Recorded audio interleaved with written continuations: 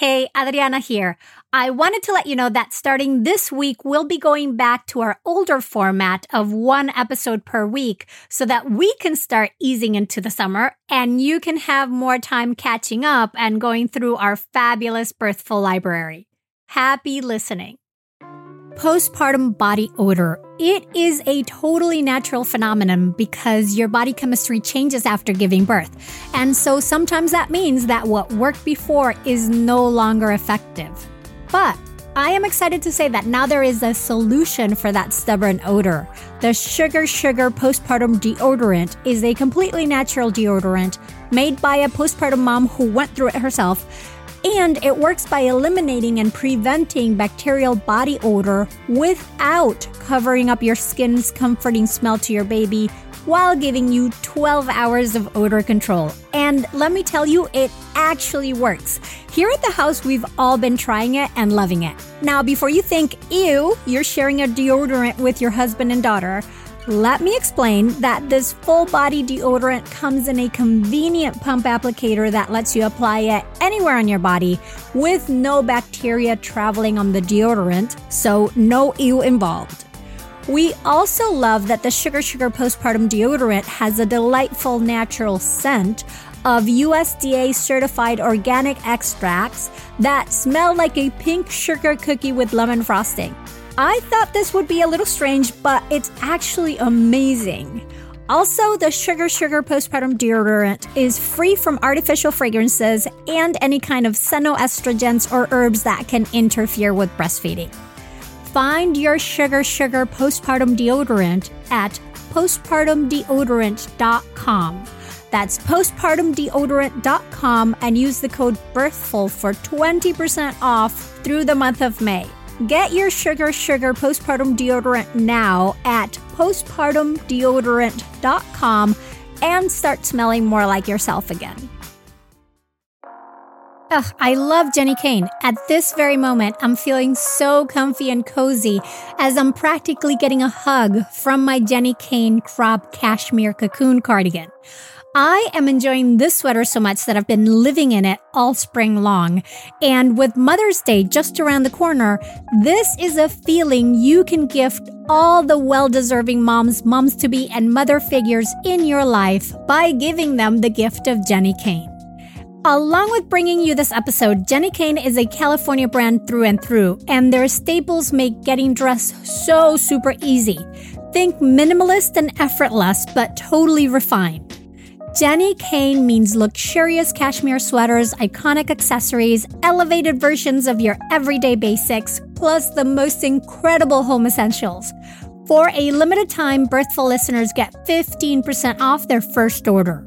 Go to jennykane.com and use the code BIRTHFUL15 to get 15% off and support the show.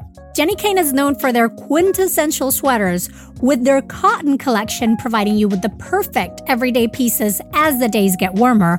But they also have gorgeous sundresses in a variety of silhouettes for any occasion and spectacular sandals to go along with them.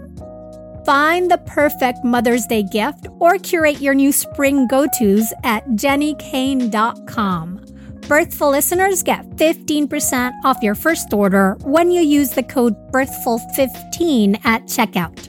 That's 15% off your first order at jennykayne.com, promo code BIRTHFUL15.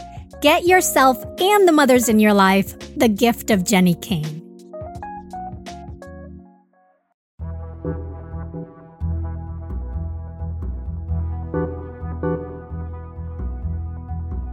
Welcome to the Birthful Podcast. I'm Adriana Lozada, and today's birth story is with Bernice Good. Bernice went into preterm labor when her water broke at 31 weeks. Though the circumstances were less than ideal, she had what she describes as a lovely vaginal hospital birth with no interventions. However, there were some struggles during the 19-day NICU stay that followed, but she shares how they successfully navigated breastfeeding with all the obstacles of prematurity. Stay tuned. The Birthful Podcast, talking to maternity pros and new parents to inform your intuition.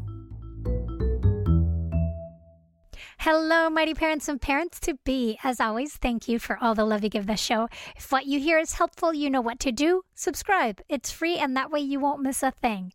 All right. So my guest today is Bernice Good, who is here to share her preemie vaginal birth story. And as she was navigating her experience, she realized that there aren't that many resources for low intervention minded NICU parents. So she wanted to put her story out there for encouragement, and is the reason she reached out. So let's get to it. Bernice, welcome. I am so happy to have you here on the show today. Thank you so much for having me, Adriana. Oh, it's great. First of all, I love hearing you say my name. Not that I don't like when other people say it, but you know. Yeah, I had a little bit of practice. So that tells me you've got some Latino roots in you. Yes. Tell us a little bit about yourself. Yeah. Yeah. So my name is Bernice Good, and I live in Harrisonburg, Virginia, with my husband Branson Good. And he has a flooring company with his dad. And we've been married for 5 years. And a year ago, we welcomed our first child into the world, and his name is Declan. And I'm a stay-at-home mom to him. And like you said, I do have Latin roots. My dad was from Honduras, and my mom was from Pennsylvania. So yeah, that is, and before having Declan, I worked as an administrative assistant for 5 years. Cool. Do you ever get down to Honduras? No, I don't. I don't actually like to go back sometime. But yeah, it's just not really one of those things I've done yet. Okay. Bucket list. Yes.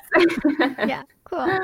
So your story is unusual in the sense that you ended up having a very early delivery. Your baby you were how far along when you had your baby? I was 32 and 3.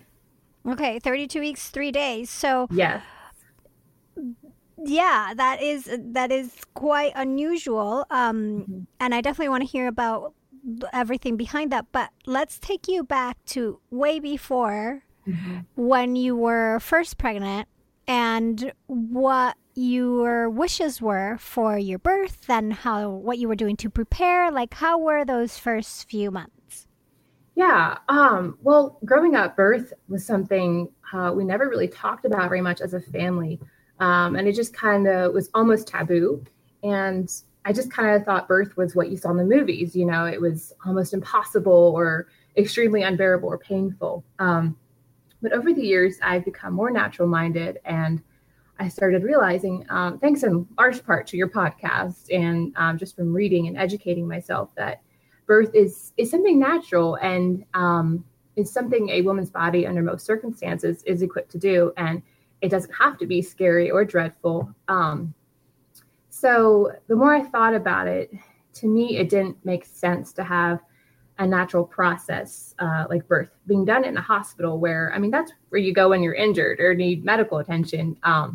And to me, hospitals signal emergency or high stress, and they have a more of a one size fits all approach to birth. So I had decided long before getting pregnant that I didn't want to have a hospital birth. And what really cemented that desire for a natural birth, either at home or at a birth center, was watching my sister's birth video with her daughter, which took place at her home under a midwife's care.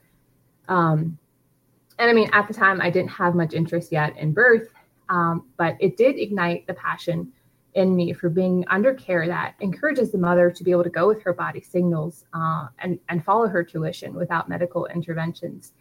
And I just felt that for birth to be successful, I needed to be in a space that was secure for me emotionally and physically, which to me necessarily isn't a hospital, and also to have a supportive, well-informed team around me encouraging me. And so then once you got pregnant, and you had these wishes in mind, what did you do to set up that supportive team, and what was your desired place of birth? Yeah, so there is actually a birth center just 15 minutes away from my house. So even before getting pregnant, I figured that I would go with that. I was fairly sure I would go with that. So when we did conceive for the first time, I made sure to read everything I could, to eat healthy and of course, to be on the best prenatal. And I was sure everything was just going to go right because I was doing all the right things. But then around 8 weeks gestation, I started to bleed. And this was before I had even called the midwife and set up an appointment because, I mean, typically you wait a little longer. At around 8 weeks gestation, I started to bleed heavily and passed large clots of blood. So I had assumed that I miscarried. So I called the birth center, told them about it, and they told me to come in. And they did a quick ultrasound and confirmed that the baby was fine. But I continued to bleed every day, and about 2 more times I experienced very heavy bleeding. But every time I went back into the birth center to see if I'd miscarried, the baby's heartbeat was good and strong. So my midwife tested my blood to see if it was Rh negative, and it wasn't. So she scheduled a vaginal ultrasound at the local hospital. And by this point, I was 10 weeks along. So there they found that I had a 10 by 5 centimeter large subchorionic hemorrhage, which is when the placenta detaches, then reattaches to the uterus, creating a pool of blood. They also found that I had some fibroids, but that was not really addressed. And I didn't even see that on my records till I went back and looked at them myself. The bleeding from the hemorrhage stopped at around 16 weeks. And I had another ultrasound at 22 weeks. And the doctor confirmed that the hemorrhage had seemed to resolve itself. And he told me I shouldn't have to worry about it, except that the one thing to watch for was preterm labor, which, of course, I didn't even think about that. I was like, that's not going to happen to me. And what were the indications that they were saying for the preterm labor? Like, yeah, when the doctor told you this is something you should be concerned about or it's a possibility, did they explain a bit of the why? No, he didn't. And it was just right end at our appointment there. And I just thought, for sure. Well, actually, my sister had also had a subchorionic hemorrhage and she didn't go into preterm labor. And so I just kind of assumed that I didn't ask questions. And looking back, I wish so much I would have. But yeah, hindsight's 2020. What were some of the questions you wish you asked? I wish I would have asked what causes a subchorionic hemorrhage. Why does that happen? And then I wish I would have asked if there was anything I could do to strengthen the sac in the meantime. So yeah, just some questions like that. Yeah, and maybe something to keep in mind for next time. I don't know. Yeah, definitely. Have you looked into these questions since? Yes, I have. Actually, after he was born, I talked to my midwife and I asked her if she thought it was something to worry about, down the road. And she said not necessarily, but that she would probably put me on progesterone supplements. But, I wanted to know, well, why am I low in progesterone? And so those were some of the things that I wanted to investigate. And since then, I've gotten rid of like so many endocrine disruptors in my house, from toxic chemicals and lotions and shampoos and BPAs and that type of thing. So yeah, of course, I can't really test my hormones right now since I'm still breastfeeding, but it's something I definitely want to do before the next one. Mm-hmm. Yeah, seems like you're proactively checking all the boxes so that you make it to term next time. Whenever that, right. Yeah. In the future, no pressures. Yeah, Yeah, no. And you told me before we started recording that your son is almost 1, so yeah, you've got time. Yeah, I know. It's crazy though how fast that baby fever does come back around. Right? Yeah. Yes. So at 20 weeks, you had your ultrasound, and the doctor said, everything looks good, but there's this concern of possible premature labor.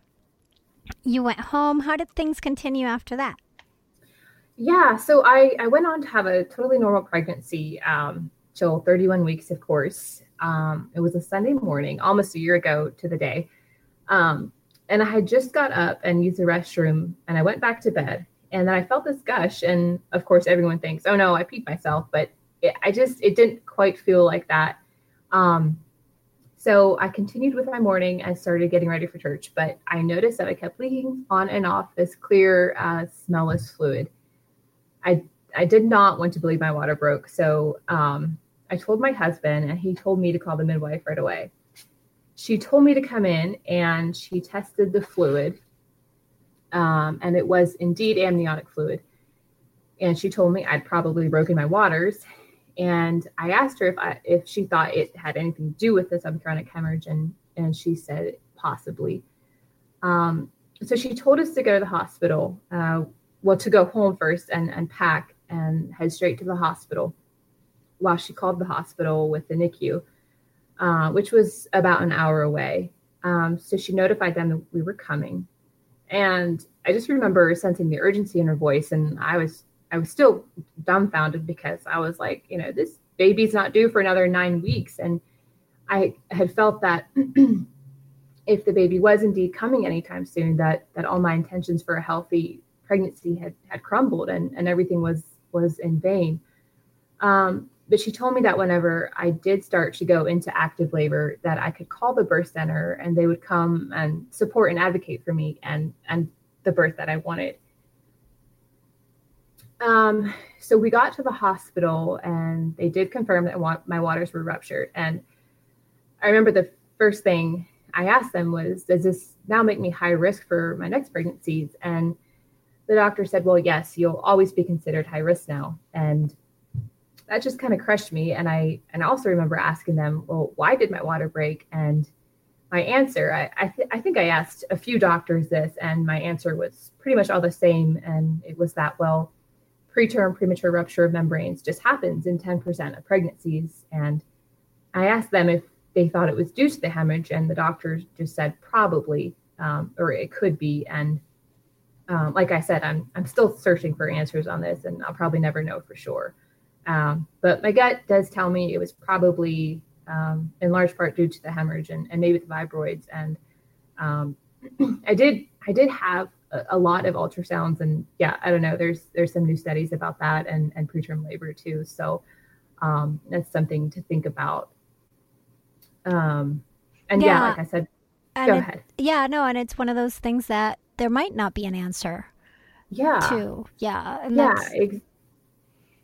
yeah, exactly. Yeah, it's hard to to come to terms with that. I can understand. Yeah. Yeah. And to just move on. Yeah. Bernice, let's take a quick break. When we come back, I want to hear. So now your water's broken. What next? We'll be right back. And we are back talking with Bernice Good about her birth story. And so your water just broke prematurely at 31 weeks, and you're at the hospital, and you're getting answers that that you're now going to be considered high risk. Where were you at all this in terms of your mental state? What were you thinking?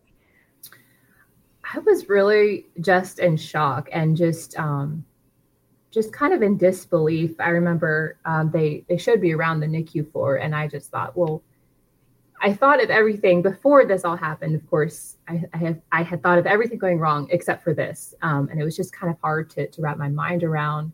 And I was still working at the time, and had to tell them that I can't come back to work right now.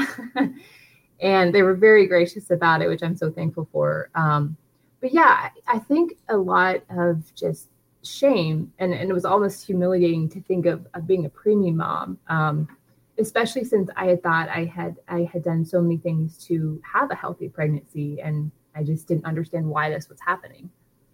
Tell me a little bit more about that. I wasn't expecting you to say shame and humiliation of having, because were you feeling that this was your fault in some way? Yeah. I felt a lot of guilt, yet I couldn't pinpoint, why. And it wasn't like I had gone and intentionally broken my waters. And I just remember thinking, well, maybe it was because I had a cough, and maybe that put pressure on the amniotic sac, and, just kind of these ridiculous thoughts or whatever going through my head. And I think I was scared too, what his state would be like, what all he would need. And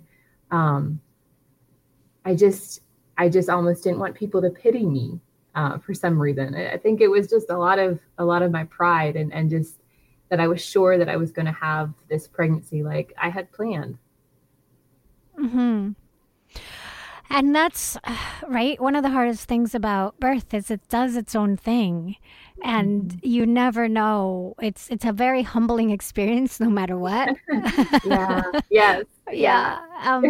And you can prepare as much as you want, but there's that uncertainty, and that it's also a 50-50 partnership with your child, and Mhm. sometimes they want to be born in a different way, or circumstances are such that yeah, doesn't go Yeah. according to plan. Mm, Yeah. Exactly. yeah. So you're having all these feelings at the same time they're giving you a NICU tour. What is going on with your body? Did you start having contractions, or was it just the fluid kept coming? Yeah. So once they admitted me, they promptly gave me 4 days of antibiotics through an IV to keep away any infection, which, and as well as they gave steroids for the baby's lungs. And that was kind of hard for me too, to accept the antibiotics with, the damage they can do in your gut and all that. Um, but and then I was continually leaking the amniotic fluid. And when I would lay down, it didn't really much. But then as soon as I stood up, it would, because I guess it just pools when you're laying down. But then when I stood up, it would leak out. Yeah, and your body Um, keeps making it. yeah, which I think is crazy. um, and then they would monitor me every morning and evening, and I was having some contractions, but I think they were just Braxton Hicks. At least that's what they felt like to me. And were they trying then as much as possible just to extend the pregnancy to give your son as many days as was safe to be inside? Yeah, yeah. They told me that if I was able to ward off labor till 34 weeks, they would induce me, which didn't sound super appealing to me. But I also wanted the baby to be able to stay inside for as long as possible. Um, yeah, like you said, every day in the womb takes off like a week in the NICU. So every day he was still inside was a celebration for sure. They didn't tell me that I had to be on bed rest. I could get up and walk around and go downstairs.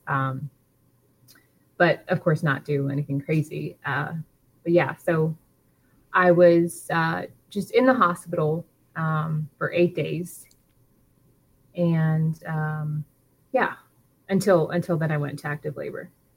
So at 8 days, it suddenly started on its own? Yeah, and um, the night before I went into labor, which maybe it's just a total coincidence, but I remember that I was sitting up, kind of right on my cervix, and I was sitting like that for maybe 2 hours, and then I kind of remember feeling like almost like the baby had just become really low. So who knows? But then it was a Sunday night around 12 a.m.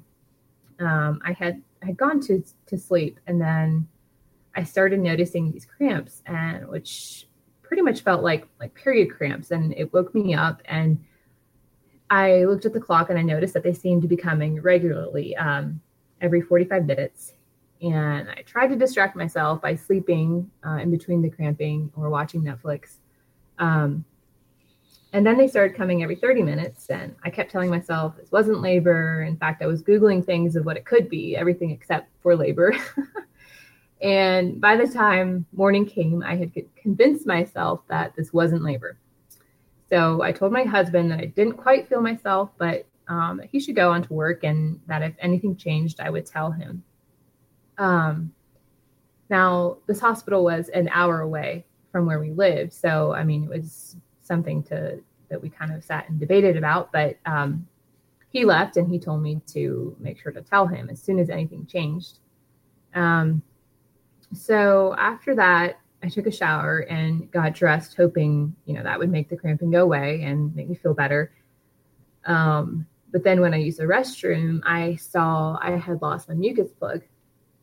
And I just became increasingly uncomfortable. And it was funny because even the cafeteria lady, she noticed something was off, and she brought me in my breakfast and she asked if I was okay. And by this time, I told my husband to come back to the hospital just in case. And I made sure to eat as much as I could because I knew that hospitals don't let you eat once they know you're in labor. Depending on the hospital. Yeah, right. And in the mornings, the doctors would make their rounds, but they were taking particularly long this morning. But when they finally came, I told them that I was having these odd cramps about every 15 minutes now, and that I had just lost my mucus plug. And the doctor said, well, we'll hook you up to the monitors and see what's going on. You might be in labor, you might not be. But by this time, I was like, I'm pretty sure this baby's coming soon. So they hooked me up to the monitors, and I was contracting every 10 minutes now. And the nurse came in and she asked me what my pain level was on a scale of 1 to 10. And I told her maybe a 4. And she proceeded to tell me that the doctor was going to come in and check me. And around this time, my husband had made it back to the hospital, thankfully. And I was so relieved to see him. Oh, I bet. Oh, for sure. And so the doctor checked me and I was at a 5. And I heard him tell the nurses to call the NICU and to get me over to labor and delivery. And I knew that everything was happening really fast. And I knew that if I let myself give in to fear and disappointment and worry, things would probably not go well. My mind felt just really numb, yet at the same time, very sharply focused for the task at hand. And I knew that I needed to commit to the moment. Even though it was too early, the next thing on the list was to birth this baby as peacefully as possible. And yeah, I had, of course, watched and read so many birth stories, but at the same time, I didn't really know what to expect since we hadn't even attended our birthing class yet.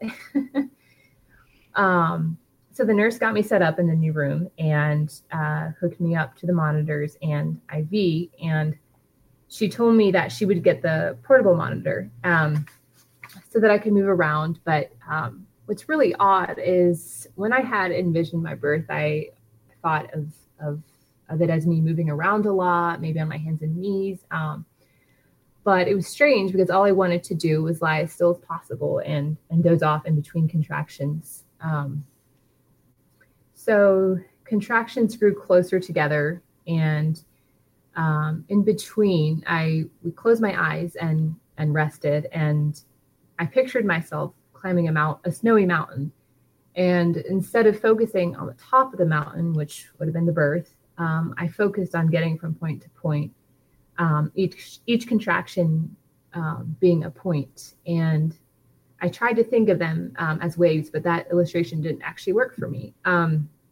So yeah, during the contractions, I just went from bunching my fists to embracing the pain, knowing it wouldn't last forever.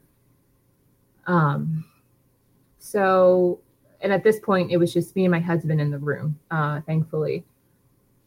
But the nurse came in and she checked me again and said that they were watching me on the monitors, but she said that labor might slow down or maybe stop. But I just knew that, yeah, just something told me. I was like, no, this baby's coming today, very soon.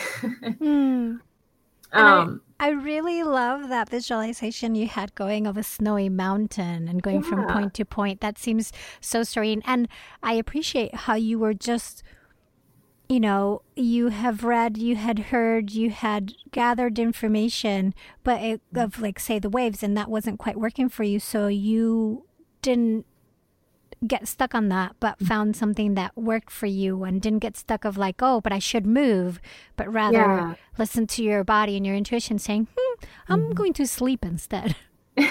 Yeah, sleep while you can. Yes. Go ahead. Oh, no, I was going to say, and that sleeping is actually one of the best things you can do during labor if you can do it. And I know that sounds like, wait, what? But because it gets you out of your thinking brain. When you're sleeping, you're definitely not thinking, and you're in those altered deep brain waves of labor land. So And then you can have more access to different ways of knowing, like you're saying, your intuition of just knowing she was coming quick, even though that wasn't what others were observing. Yeah, exactly. What time was this, more or less?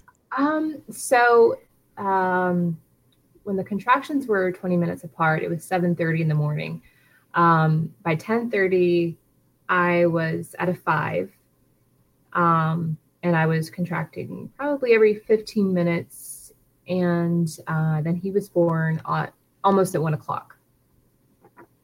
So right now, where I'm at in my story, it was probably around noon. Okay. So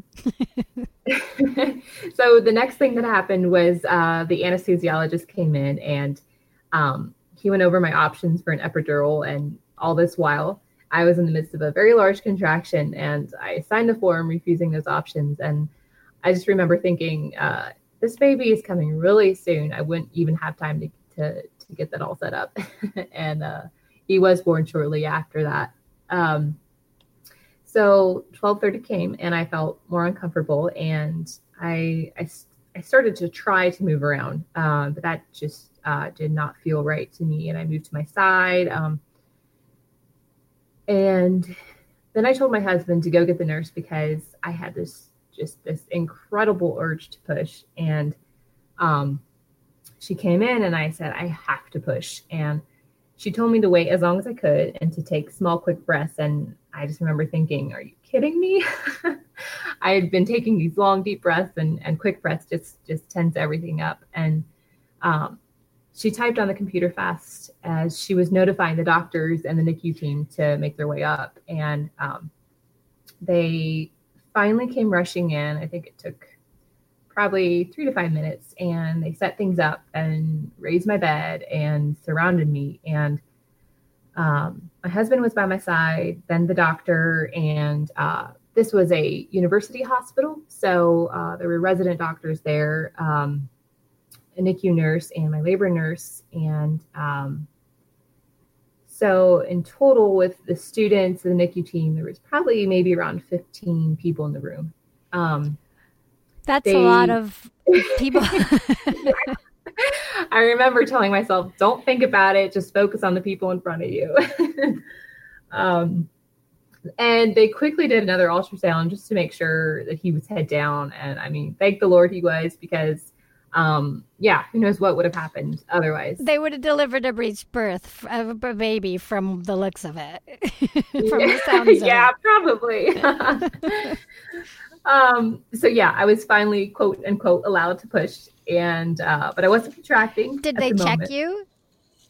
I think they did. Okay. I was thinking about that earlier, and I don't even remember if they did or not, but I'm fairly certain they did. Okay. And then once I was allowed to push, I wasn't contracting, and I thought, oh no, is my labor going to slow down? But the contractions came, and about 5 minutes later, I felt what felt like a cork popping off the wine bottle, and I felt his little body slide through me. And they quickly placed him on my chest, and I was just in complete shock and amazement. And they confirmed no tearing, which was such a huge relief to me, but it wasn't shocking since he only weighed 4 pounds and 3 ounces. Itty bitty. Yes.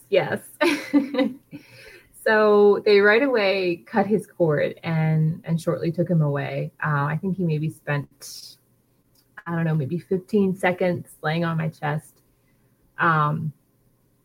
They took him away out of the room, I guess, down to the NICU. And my husband, he tried to go with him, but they actually wouldn't let him, which I don't know, it kind of baffles me looking back. And we actually discovered months afterwards that they had given him some things that we did not actually consent to. And I had never been admitted to a hospital, and I wish I had known hospital protocol better. And after listening to your podcast with Kristen Pascucci, I don't know if I'm pronouncing that right. Yeah. I know so much more in that. And that was so helpful. Yeah. And with that, that's a great reminder, because I'm always saying, make sure you tour your hospital. Mm-hmm. Make sure you ask about protocol for triage and admittance, so you know. But that's a great reminder to actually Yeah. also ask for protocol in case of NICU admission. Yes, for sure. And I had wished, looking back, that um, I had called my midwives at the birth center, and had them come down, because they knew about those things at that point a lot better than I did. And at the same time, like during pregnancy, you're thinking about so many things and learning so much. Like, you can't know everything, Right. right? So it's not. Don't. Also balancing out, I want to say, like, yes, it's great to know, but also balancing out that guilt of, like, look, you can't ask. Don't. I guess I want to say, don't blame yourself for thinking that. Yeah. Exactly. Bernice, let's take another break. When we come back, obviously, I want to know what happened. We'll be right back. Diaper rash. It can be a truly uncomfortable experience for a baby. And so I find that one of the biggest conundrums when diapering is figuring out what diaper cream to use. So many options are thick and goopy, making them hard to apply and hard to wipe off. But I can personally say that this is not the case for Dr. Mom Butt Balm. Dr. Mom Butt Balm is a pediatrician-approved skin protectant that is free from dyes, preservatives, and zinc oxide, designed as a breathable formula to help maintain an optimal skin barrier while allowing the healing to occur. This butt balm was developed by a mom who is also a doctor, hence the name Dr. Mom Butt Balm, when she couldn't find any traditional products that worked for her baby's persistent diaper rash, and she wasn't about to settle. So she created Dr. Mom Butt Balm to go on smooth and be easy to remove while also being gentle on your baby's delicate skin. With Dr. Mom Butt Balm, you can say goodbye to excessive wiping to clean your little one's already chafed skin. Dr. Mom Butt Balm is so soft and goes on so smooth that you'll only need a small amount instead of having to layer on a thick goop. Plus, it has a lovely minty scent. Learn more about Dr. Mom Butt Balm at drmombuttbalm.com. That's drmombuttbalm.com, or look for it at amazon.com. With Mother's Day coming up fast, are you looking to get your mom, grandma, or mother figure a gift that they'll actually love? You know, something that is treasured instead of dying out or collecting dust? If so, you need to know about mylifeinabook.com, which is a service that helps turn their life stories into a beautiful book that can be passed down. How amazing is that? And the process couldn't be easier. Basically, if they can use email, they can create their book. Every week, My Life in a Book will send them an email with a prompt question to get them started. And if they don't like the question, they can easily edit it or change it. We gave a My Life in a Book to a family member that always wants to document all family get-togethers through images. And let me tell you, the process of sending the gift was super simple, even letting us choose the date we wanted the gift to be sent.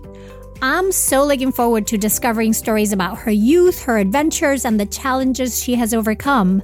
And since My Life in a Book lets you add an image with each answer, she can now share the story that goes along with her many photos. Another great thing is that the answers can be edited at any time before the book is printed, in case she wants to add anything else. Check out mylifeinabook.com and use the code BIRTHFUL at checkout for 10% off. Create an unforgettable gift for your mom this Mother's Day. That's mylifeinabook.com and use the code BIRTHFUL for 10% off today. And we are back. So your son was just whisked away to the NICU, or your husband was with you. Let's focus first on what's happening with you, and then we'll go to baby. But what were the next steps for you in this situation? Yeah. So the first thing I remember was that I was just incredibly cold. And I kind of felt my body just was almost shaking. Um, and yeah, we were just kind of sitting there in shock, just so thankful for the peaceful delivery and that things went well. Um, and they also delivered my placenta, and then the nurse took me to the restroom. And around this time, my IV in my arm was getting sore, and they said they needed to put another one in. And I said, well, why? And the nurse said, well, your dose of Pitocin isn't done. And I hadn't even known they were giving it to me. And I wasn't hemorrhaging or anything. And she said she would ask the doctor if they could just stop the dose. And she came back and said I would need to finish it. And yeah, just like we said earlier, I did have a voice, and I could have said something. But yeah, hindsight's 2020. And in those situations, this is something we've been talking a lot within the doula community as well, because when you're going through such emotional, heightened situations, and you just had a baby and he was whisked away, and all the things that are going through your mind, and you just gave birth, and you're feeling cold, you're shaking, and the shakes are actually a really normal part of birth. It can happen during labor itself or afterwards, and it's almost a protective. I have a great episode with Leslie Everest coming up, and we're digging deeper into the reason, like everybody shakes, so why the shakes? And reading to Peter Levin and somatic experiences, and how that shaking can be a protective mechanism to of your neurological system to shake off the excessive stress hormones that can then cause trauma. So that's a really interesting hypothesis, but it kind of ties in with this idea of how much we say just shake it off. Yeah. Is that what's behind that? So the fact that you were having all of that going through you, asking you're not in a state of mind to actually be fully present, logic thinking, to advocate and say, hey, but this or that or the other. And sometimes if you're in a little bit of a state of trauma, you might be having a freeze response, which in that case you can't necessarily speak up. Yeah, that's definitely what it felt like. Yeah, so I'd like to take away a little bit of the guilt from that, because so as doulas, sometimes we're accused or told, why didn't you say something when whatever was happening? Or just the same way as expectant parents or new parents might be told, well, why didn't you say something when your doctor was doing this? And that is that's a different state of mind. That's like telling somebody who's experiencing trauma in a way, why didn't you say something? Well, because biologically I wasn't in that state of mind. I was like in a more freeze response. So yeah, it's not always something that you can do. It's easy to say, why didn't you do it afterwards? Yeah, that's really interesting. Yeah. So they said no. Did they give you a new IV, a new Heplock? Yes. To continue that. Okay. Yeah. So after that, we were able to see our son Declan 2 hours after that, and she was in the NICU in an incubator with an NG tube from his nose to stomach, and he had CPAP, which is a breathing aid. And I just remember he looked so distressed and was breathing so fast, and it just felt so helpless that I couldn't hold him and comfort him. But he spent 19 days in the NICU, and this hospital didn't have a room-in option, so we just commuted back and forth from home every day. And we spent a lot of time doing skin to skin. And one of the nurses told me that babies who do skin to skin as much as possible go home sooner. And she was even saying that in some third world countries where they don't have incubators, they just have people doing round the clock skin to skin, which I thought was really interesting. Right, because they're getting more than just warmth from the skin to Yeah. skin. Yeah, Yeah. yeah. I'm gonna link on the show. I've been making notes, and I will link on the show notes to what's called Kangaroo Care, which is um, Kangaroo Care involves in the NICU. They do it especially for preemies, but it's that constant skin to skin and with exclusive or trying to do exclusively breastfeeding as much as possible. Yeah. Yeah. So what was the situation for you in terms of you were you able to do skin to skin? You said you went to see him after 2 hours and he was in the incubator. How quickly were you able to start doing skin to skin from that moment? Actually not till the next day. Till the next morning, I was able to do skin to skin. Hmm. And then what was going on with his feedings? So they had put an NG tube from his nose to his stomach, and they were able to use donor milk, which was great. And so minutes after he was born, the nurse actually got me started on pumping, and I was able to produce just a few drops. And I began my routine of pumping every 2 hours and every 4 at night. And I was producing enough for him, which I was so thankful for. And by the time my milk came in, I was pumping about 25 ounces a day. Then it was up to about 45 ounces a day when he came home, which was way more than he needed. Mm-hmm. So I was able to donate that to my sister's neighbor who had just also had a baby, but wasn't able to produce breast milk, which was just thrilled me to be able to do that. So it wasn't till maybe a week and a half later in the NICU, they started giving him bottles and started weaning him off the NG tube. And yeah, of course, all along I had strongly wanted to breastfeed before this happened. And I just thought, okay, now what? Is there any chance of us being able to do that? But this hospital in particular has a wonderful lactation team. And they even had a helpline you could call. And the day after Declan was born, a lactation consultant came to see me, and she observed me pumping and actually helped me fix some errors and showed me the most efficient way to use it and how to properly wash the parts. And the NICU floor even had a special room for pumping moms, equipped with snacks and pumps and parts, which I thought was just wonderful.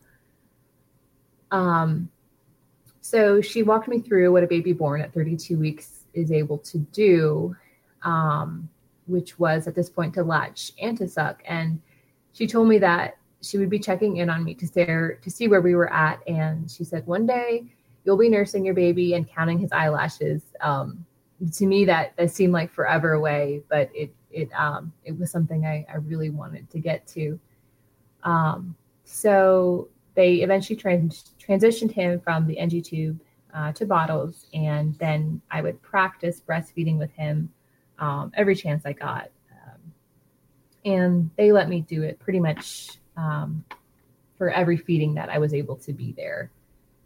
So how did that go? So I remember the very first time I put him up to the breast. It was probably a week and a half after he was born.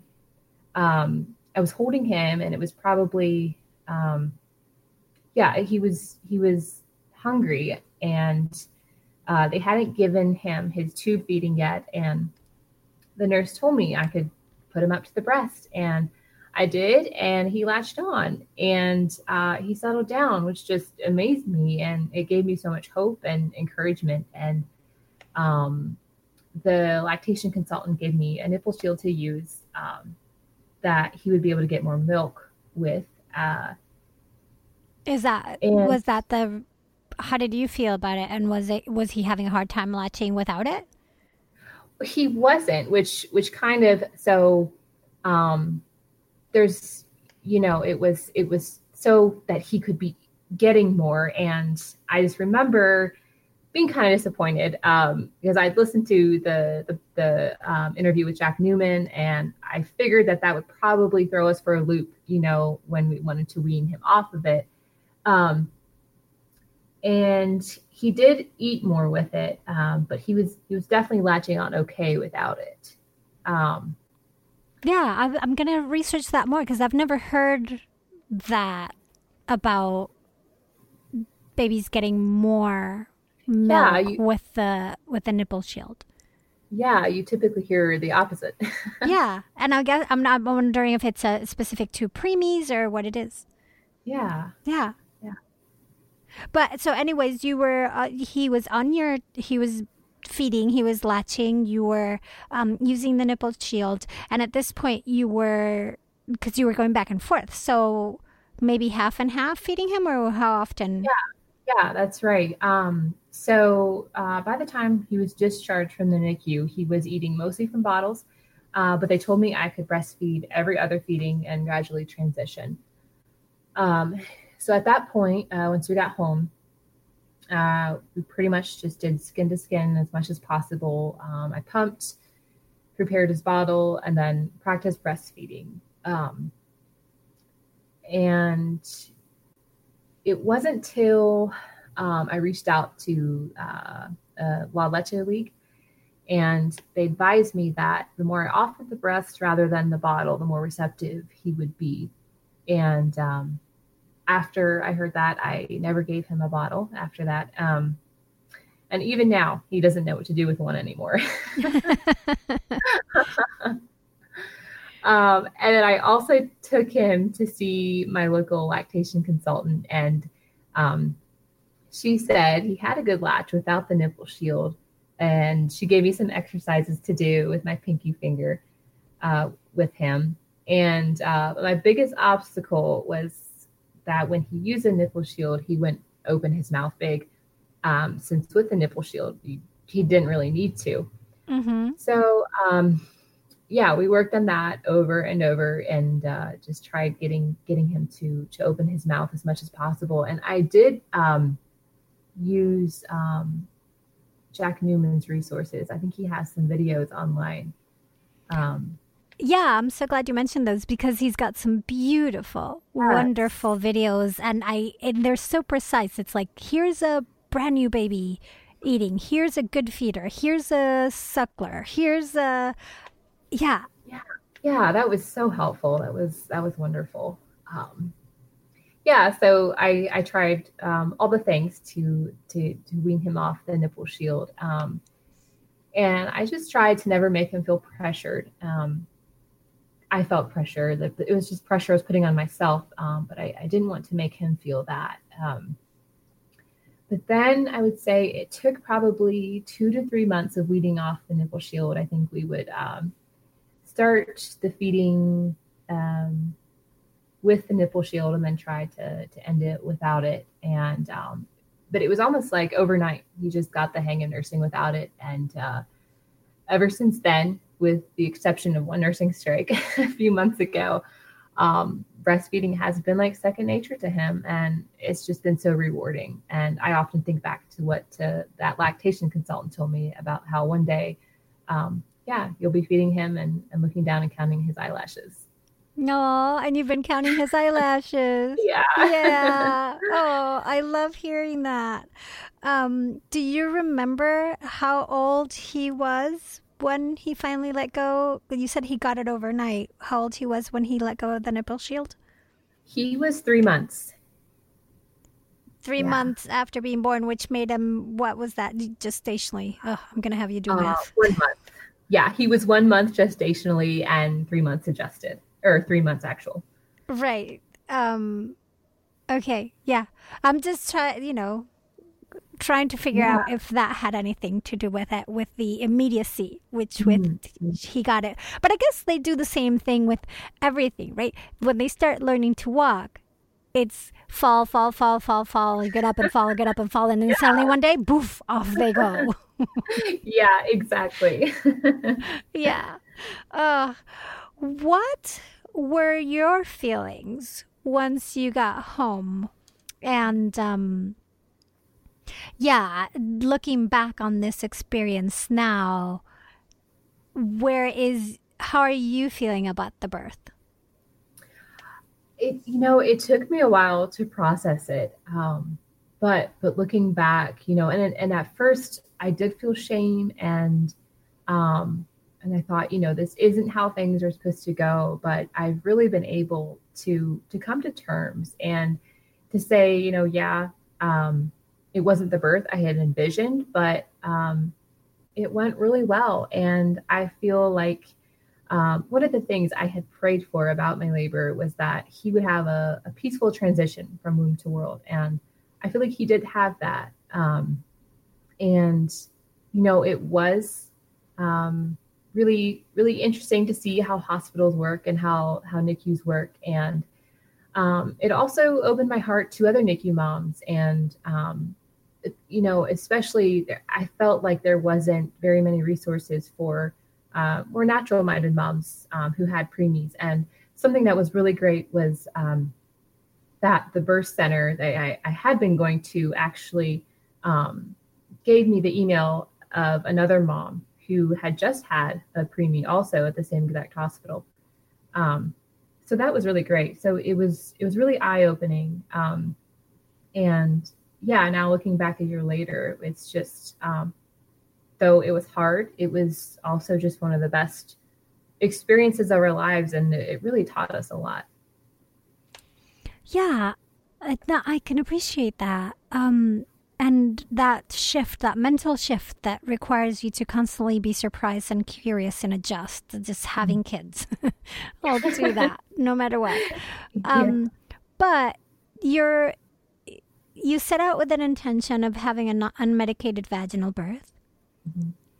And maybe not at 32 weeks or 31.3. Yeah. But you did do that. Yeah. And other than just him being early, were there any other complications? No, there weren't. Um, yeah, which, we weren't really sure what to expect. And um, they did put him on antibiotics as they had tested my placenta, and I guess it tested positive for, I forget what they said it was. Was it choreo? I don't think so. Okay. But they said they would put him on antibiotics for 7 days, just as a precaution, which I see some of the effects of that now. But yeah, nothing. Yeah, there were no other things that came up that were serious, which we were so thankful for. And then when you got home, like where was your, or not even when you got home, when you were still in the NICU and those 19 days you said that you were going back and forth, how were things at home and in terms of support and being able to get yourself, honor your recovery, your postpartum recovery in some ways? What were you, or if anything, were you trying to do to honor that? Yeah, so that was definitely hard to think about. Not putting much stress on my core as much as possible, and just resting when I could. But in the first 2 days, it was really hard to do that, going back and forth from floor to floor and going in and out of the hospital to the parking deck and all that. But I had such a great support team. My friends were there for me and brought me food, and my family was so helpful, and as well as my church. And so yeah, I had a great support team. We had lots of food being brought over, which I was so thankful for. So yeah, the support was really great. Mm. And then when he finally came home, were you able to cocoon a little bit with him and just hang out? Or Yes, that was just I think the best part of everything. I dedicated every day with just, trying to make up for the days that we were apart, and just constantly carrying him and just resting and really not putting any pressure on us to get things done, or we were just enjoying each other as much as we could. That sounds lovely. And counting eyelashes. Yeah. Eventually. Yeah. Bernice, before we close up, is there anything that you want to make sure you wanted to make sure that you got to that we haven't mentioned, or something you want to leave the listeners with? Yeah. There are at least 3 resources that I wanted to mention. The first is the Solly Baby Wrap. That was so beneficial for the 4th trimester. And it just helped a lot at giving me those happy hormones. And that gets the baby really snugly up to you. It's very soft and t-shirt like, right? Yeah, you almost forget that he's there. It's just, it's really great. And then also, I did a core program.